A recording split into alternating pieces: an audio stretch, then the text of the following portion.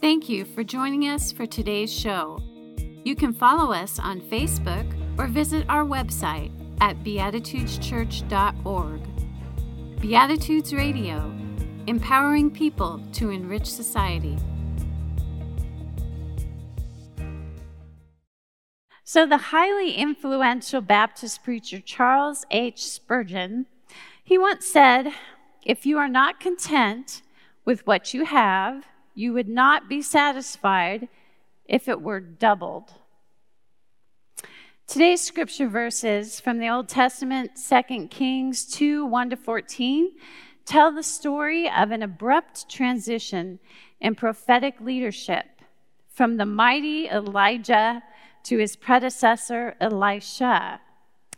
Before Elijah is about to depart this earth, he has one last question for Elisha. Now, when the Lord was about to take Elijah up to heaven by a whirlwind, Elijah and Elisha were on their way from Gilgal. And Elijah said to Elisha, "Please stay here, for the Lord has sent me as far as Bethel." But Elisha said, "As the Lord lives and as you yourself live, I will not leave you." So they went down to Bethel. This same dialogue occurred 2 more times at 2 different locations until the 2 were standing at the shore of the river Jordan. Then Elijah took his cloak and rolled it up and struck the water, and the water was parted to one side and to the other, till the 2 of them could go over on dry ground. When they had crossed, Elijah said to Elisha, "Ask what I shall do for you before I am taken from you." And Elisha said, "Please let there be a double portion of your spirit on me." And he said, "You have asked a hard thing, yet if you see me as I'm being taken from you, it shall be so for you. But if you do not see me, it shall not be so." And as they still went on and talked, behold, chariots of fire and horses of fire separated the 2 of them, and Elijah went up by a whirlwind into heaven. And Elisha saw it, and he cried, my father, the chariots of Israel and its horsemen." And he saw him no more. Then he took hold of his own clothes, and he tore them into 2 pieces. And he took up the cloak of Elijah that had fallen from him and went back and stood on the banks of the Jordan. Then he took the cloak of Elijah that had fallen and struck the water, saying, "Where is the Lord, the God of Elijah?" And when he had struck the water was parted to one side and to the other, and Elisha went over. Now, why do you think Elisha asked for a double portion? Was he not contented with what he already had? Or did he just want more of a good thing? In the success of a relay race, it's all about the transition. Perhaps you've seen it on TV, the Olympics, the trials before the Olympics. There's a relay race, and when that takes place, it's all about getting that baton successfully from one runner to the next.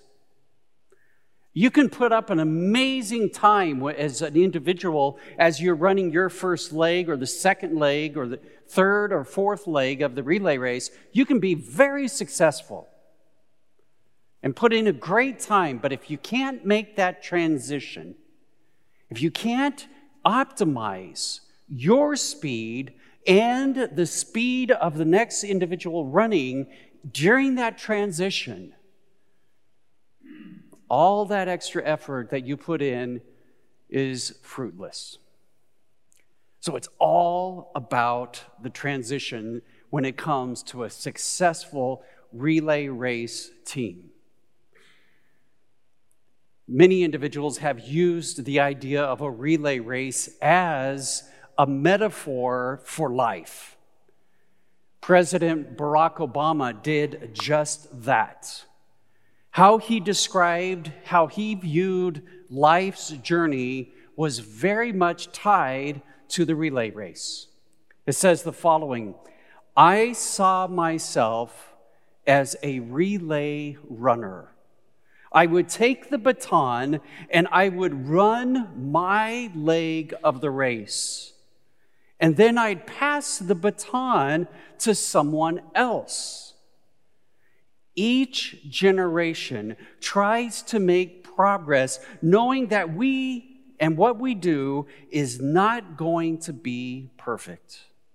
But hopefully, we've run our leg of the race effectively, and the world's gotten a little bit better. This idea of our life journey being a relay race made me stop and ask the question, as we think about that baton, what does it represent? What is it that you and I are trying to share with that next runner, with the next generation? What is it that we are trying to hand off? And then the next question is, what that baton represents, does the next individual, does the next generation, do they even want it? Do they want that baton? Do they want what we are giving them? One individual who truly wanted the baton of his successor was Elisha. In the story that was read for us, Elijah is the mentor and Elisha is the mentee. When Elijah first sees Elisha back in 1 Kings chapter 19, verse 19, it says that he took his mantle off, which is like a cloak, a sleeveless cloak that would go over your clothes, and he took it off and he placed it on Elisha, signifying a passing on of the baton. Later on in this story, it begins where it says, and Elijah knew from God that his time had come to an end. Basically, God told Elijah, you're going to retire. I'd imagine Elijah goes, wait, is this a forced retirement or do I have a choice in this matter? And then the story goes on that Elijah decides to make his last farewell tour, much like you see professional athletes. You know, that year that they announce, I'm going to retire, and every single game, they are recognized for their accomplishments from one venue to the next. And that's kind of what Elijah does. Elijah starts in Bethel, he goes to Gilgal, from there he goes to Jericho, and then he ends up at the very end at the River Jordan. Each one of these stops, the story tells us that the son of the prophets would come out to Elisha and say, come here, Elisha, real quick. You know, don't you, that Elijah's not going to be here much longer? That they've got his gold watch waiting for him. And Elisha, the text says, basically said to them, just shut up. So you get a little feeling that Elijah is hesitant to quickly leave. He's still in his prime. He's not ready to leave the scene. And on the other side, you have Elisha who's going, man, this is too soon. I don't know if I'm ready to take the mantle, if I'm ready to receive the baton and make that race myself. And then Elijah, once they cross over the River Jordan, he looks at Elisha and he says, what can I do for you? What can I do for you? And Elisha replies, you could give me a double portion of your spirit. There is the possibility that that word spirit can also be translated courage.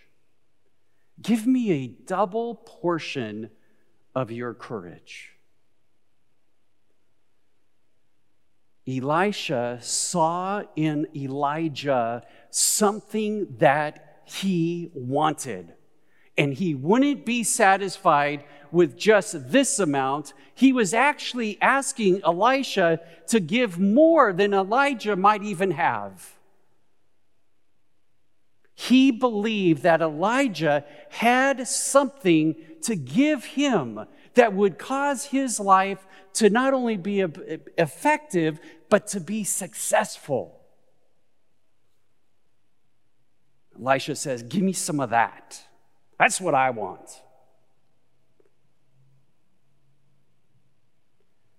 So I'm going to go back to that question that I asked you. What is our baton? And does someone want it? Forget about the double portion. Does someone simply want what it is that we're trying to hand off to the next generation? I think there's two ways that you could look at this. You could look at it from an individual perspective. What am I offering to the next generation? To my children? To my extended family? To the children that I come in contact, be it my grandchildren or children of friends? What am I offering them? What is my legacy? What am I willing to hand over that would be of value to the next generation? But not only should we look at it from an individual perspective, I think it's helpful if we look at it from a Christian community perspective. We, as a Christian community, what is it that is our baton? What is it that we are willing to hand off to the next generation? Are we even willing to ask the question of the next generation, what do you want?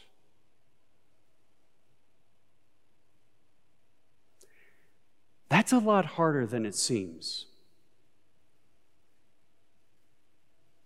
It's quite easy for us to focus upon the things that we like, the things that we want.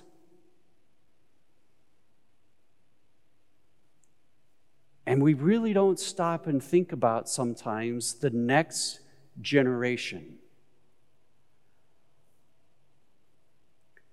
Ministers for centuries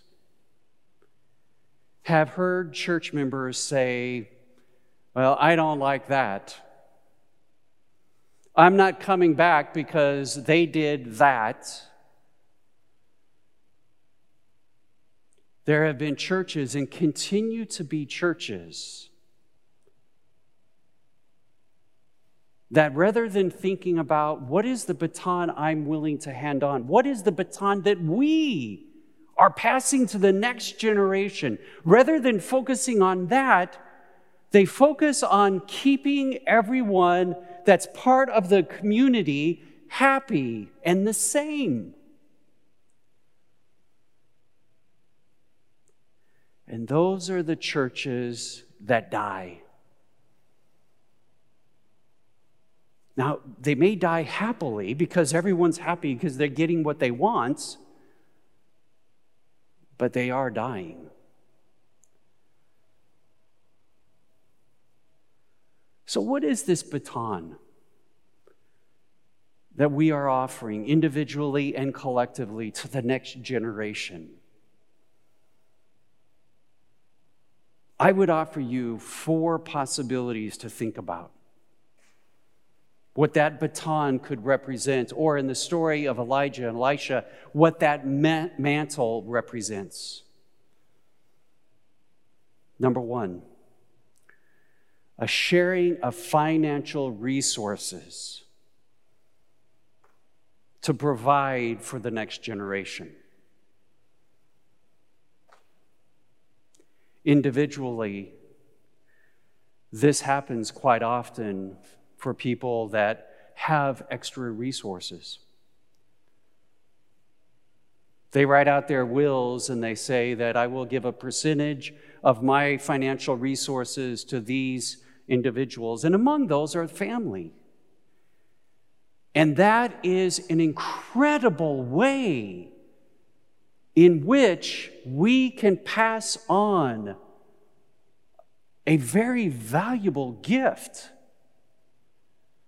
So the possibilities of worrying about the future, worrying about financial security is eased just a little bit so that next generation can focus on other things because they have a foundation upon which they are built.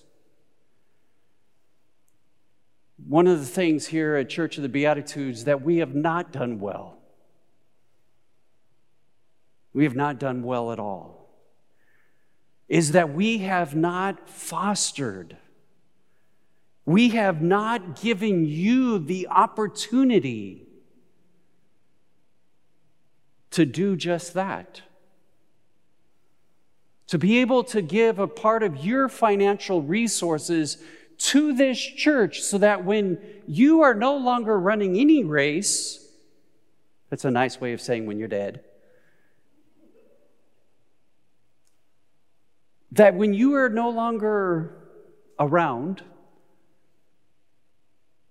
that you know that you have left not only your family and those organizations that you care about, but even this church community, a gift that will enable it to continue to prosper. But a lot of times when it comes to handing off that baton, that's what we usually focus on, is the financial. It's significant, but it alone is not going to be helpful. The second baton, the second quality in that baton that I would suggest is that we pass on our ideas about God, about Jesus, and our ideas about humanity. Now, some of you may be saying, well, I can do that individually. I imagine you will be surprised to know that the majority of people do not leave that to the next generation, their children, their grandchildren. They don't talk to them a lot about their view of God. And the reason, from my perspective, I can say that is I have met with many families as we prepare for the funeral. And I'll ask them, tell me a little bit about this person's view of God. And they will often say, well, they used to go to church. Or they went to church, but that's about all that they say. Rather than being able to say to the next generation, this is my understanding of God. This is my understanding of Jesus. This is how I view our species. And I want to share it with you. I'm not going to push it on you, but I would like to share it with you. So just as you would give a financial foundation, it's very helpful if you give a foundation based upon ideas, and in particular, from a Christian perspective. Third one, the lessons that we have learned as we have journeyed through life, our experiences, our stories, our traditions. But by saying that, I have to give a little bit of a caveat that comes with it. A lot of times when it comes to this part of the baton, we want to force it in the hand of the next generation. We want them to value the traditions as much as we valued them. We want our stories to become their stories. The experiences that we have had in the past, we want to be their experiences moving forward. Rather than just sharing it with them. And then being a support to them as that generation decides, as they decide what will be meaningful for them as far as the lessons and the traditions and the stories that we share. And rather than passing it on to them, and if they say, well, that worked for you, but I don't think it's going to work for us, rather than getting upset about it, we are still present and we are willing to say to them, I may disagree with you, but I'm here to support you. Because it's essential that we have a smooth transition of this baton from one generation to the next.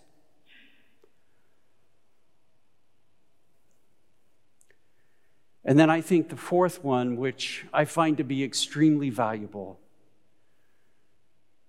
is being willing to share our values.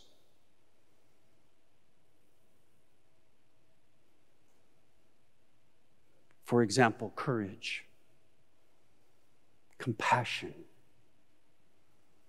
love.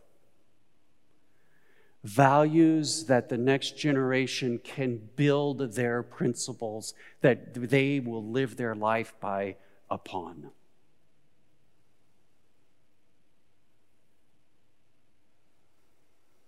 So that's up to us now, folks. On the way here this morning, it hit me. More than likely, the odds are definitely in my favor that in 30 years, my race will be done.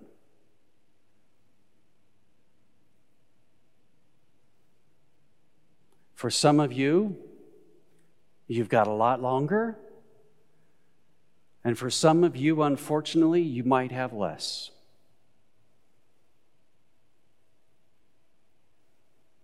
But each and every one of us get to decide what we're going to leave behind, what our legacy will be.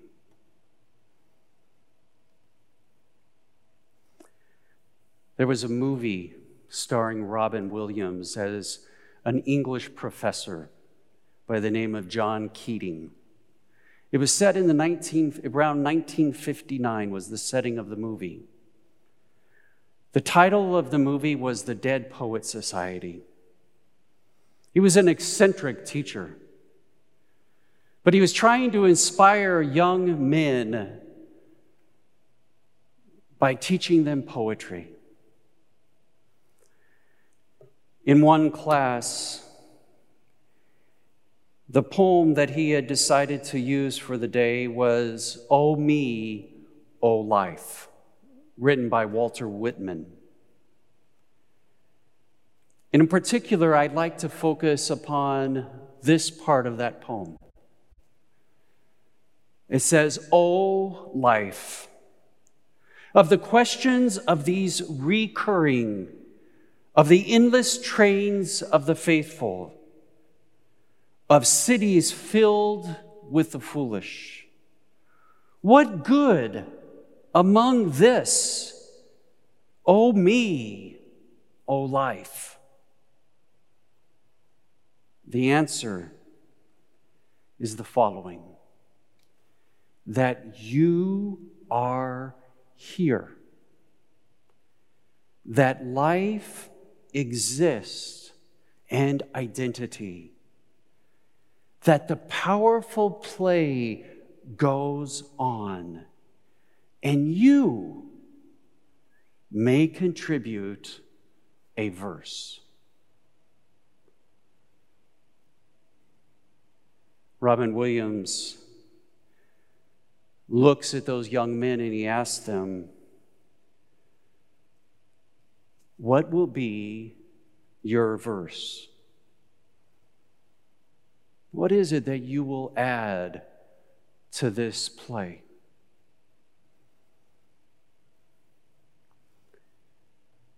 Know today that you are here. And it doesn't matter how old or how young you are.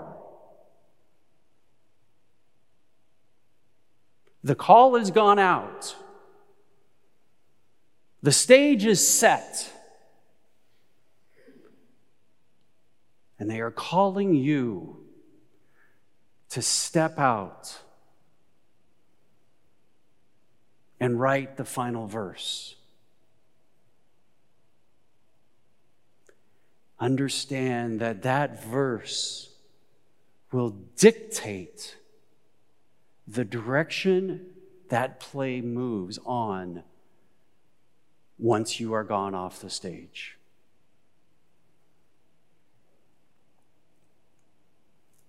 In your hand right now, imagine a baton. That baton is all of you. Imagine in your hand that you are holding a baton that represents this whole Christian community. How important is it to you that you pass it on? Amen. Thank you for joining us for today's show. You can help us to continue this program by making your donations at beatitudeschurch.org/online-giving. Beatitudes Radio, empowering people to enrich society.